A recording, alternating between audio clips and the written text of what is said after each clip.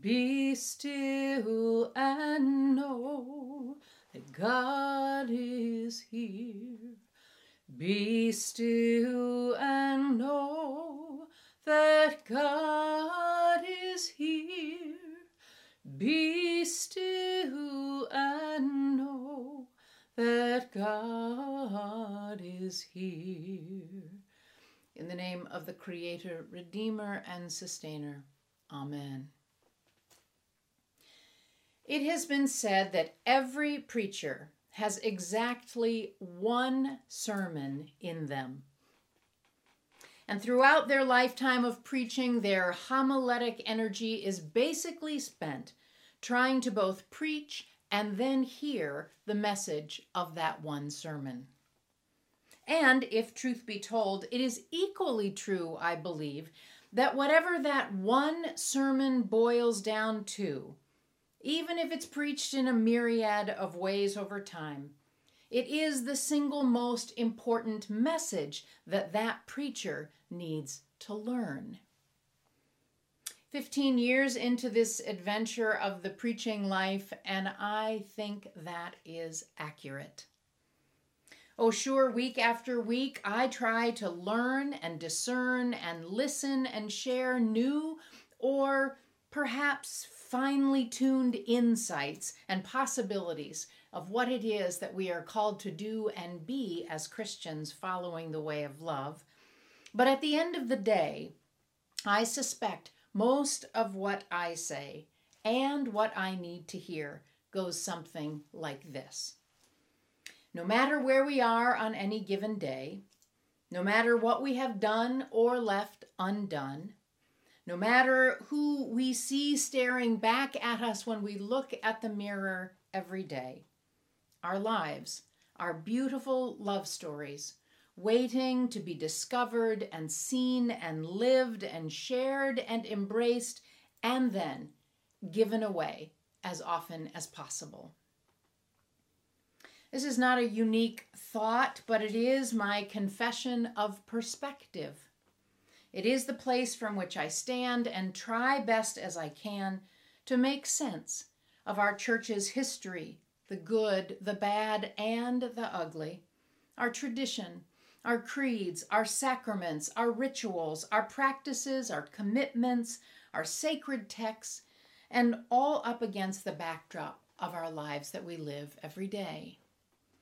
In the end, truth be told, I think nearly all of my sermons week after week can be traced back to some facet of the issue or question of identity. Identity. Who are we? Identity. Who do we follow? Identity. What do we promise to do based on that identity? Why do we do what we do? What does it mean to claim the moniker of being a follower of the way or being a part of the Episcopal branch of the Jesus movement? And or why does this issue of identity really matter so much?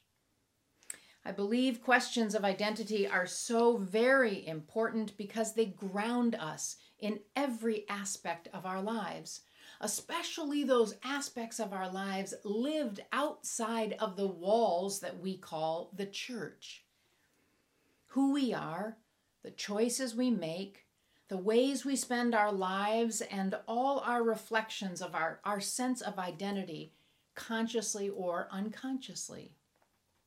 So in that way, to break it down, the goal of the preaching life for me is to find ways to help lift up what Jesus did to remind us of things I think we often forget.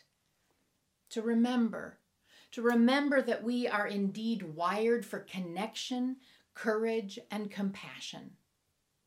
To commit to living lives cultivating openness, learning to pay attention, exercising compassion for self and others, and to always stay on the lookout for peace and joy. And just in case some or all of that is elusive and or not memorable, I think most every sermon I have ever needed and wanted to preach boils down to this implicit or explicit maxim. Jesus came, offering stories and his life to help us remember who we are called to be.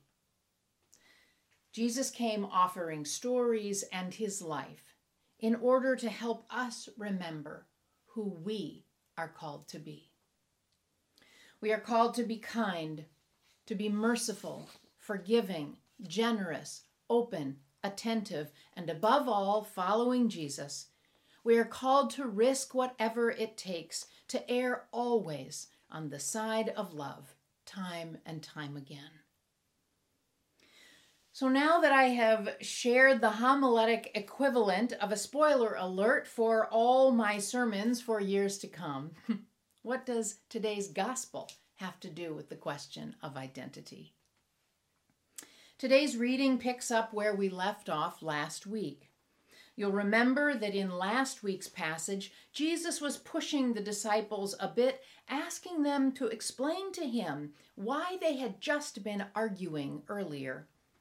That seemed to shut them up because they knew their argument was about who was to be the greatest disciple, and that probably wasn't going to go over well with Jesus.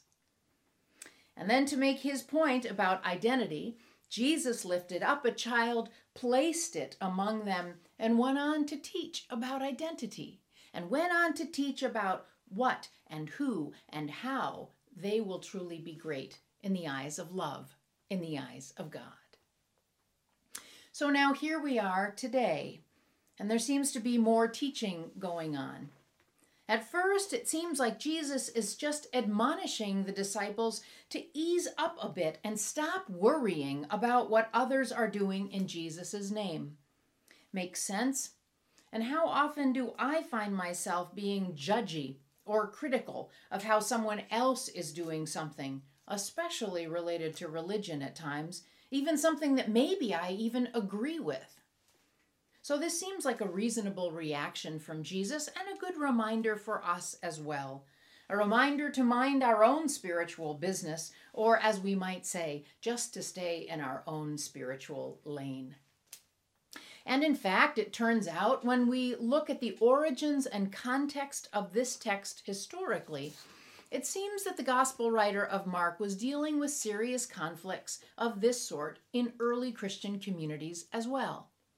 Apparently, the early Christian church wasn't all that different than we are today, struggling to find common ground and often disagreeing on any number of issues. It has been suggested that perhaps Mark was trying to help his community of faith answer questions of identity, questions about who they were and how their choices could reflect their sense of who they would be in the world as Christians, as followers of this new Messiah. I hear him asking whether or not these early Christian communities will define themselves over and against other Christians, or will they discover their identity without that judgment or concern for others? Could they perhaps focus their identities instead by their desire to follow Jesus, by caring for the most vulnerable, or maybe seeing those who remain invisible, or avoiding anything destructive to self or neighbor or anything in their community? One of the things so uncomfortable about this passage for me is perhaps how familiar it actually is in a way, how seductive it is often for us to equate our own self-worth on the backs of someone else, directly or indirectly. Can't you just hear the attitude or tone that might have come along as the disciples were reporting all of this to Jesus?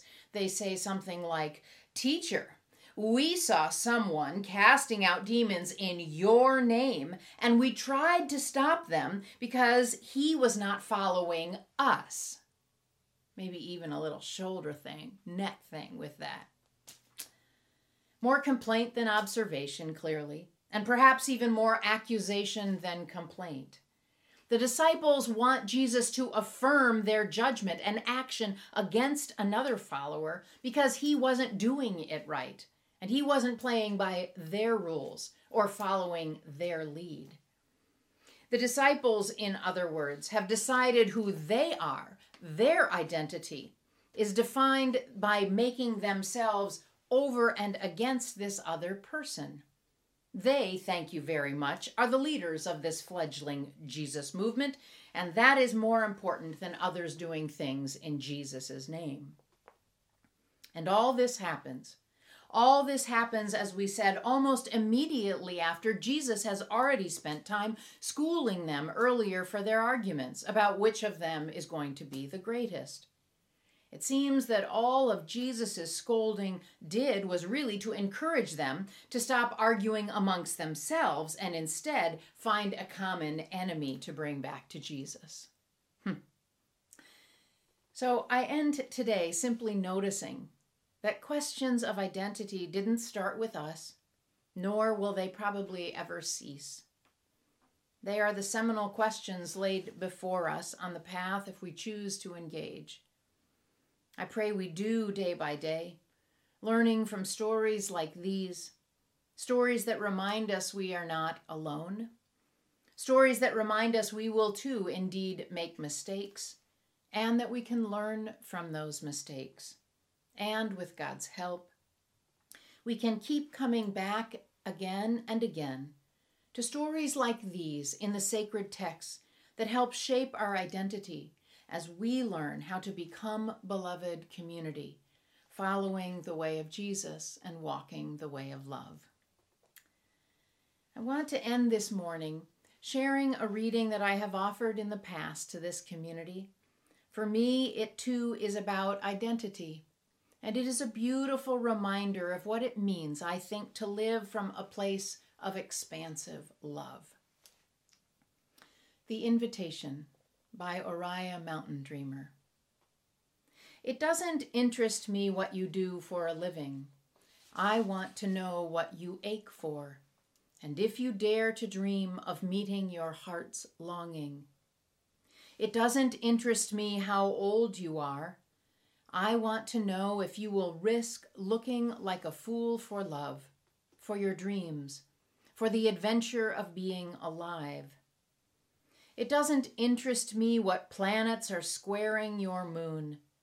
I want to know if you have touched the center of your own sorrow, if you have been opened by life's betrayals, or have become shriveled and closed from fear of further pain. I want to know if you can sit with pain, mine or your own, without moving to hide it, or fade it, or fix it. I want to know if you can be with joy, mine or your own. If you can dance with wildness and let the ecstasy fill you to the tips of your fingers and toes without cautioning us to be careful, to be realistic, or to remember the limitations of being human. It doesn't interest me if the story you are telling me is true.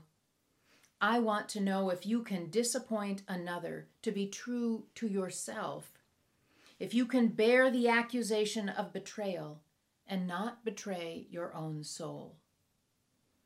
I want to know if you can be faithful and therefore trustworthy. I want to know if you can see beauty even when it is not pretty every day, and if you can source your life from God's presence. I want to know if you can live with failure, yours or mine, and still stand on the edge of a lake and shout to the silver of the full moon, yes! It doesn't interest me to know where you live or how much money you have. I want to know if you can get up after a night of grief and despair, weary and bruised to the bone, and do what needs to be done for the children. It doesn't interest me who you are or how you came to be here. I want to know if you will stand in the center of the fire with me and not shrink back. It doesn't interest me where or what or with whom you have studied. I want to know what sustains you from the inside when all else falls away. I want to know if you can be alone with yourself and if you truly like the company you keep in the empty moments. My beloved friends, may the days ahead lead us into places and encounters with others who are willing and able to hear who we are, truly and deeply. May we find stories of identity in our lives that convey what sustains us from the inside when all else fails away. How we can be alone with ourselves, and if we truly like the company we keep in the empty moments. May it be so, my dear friends. May it be so.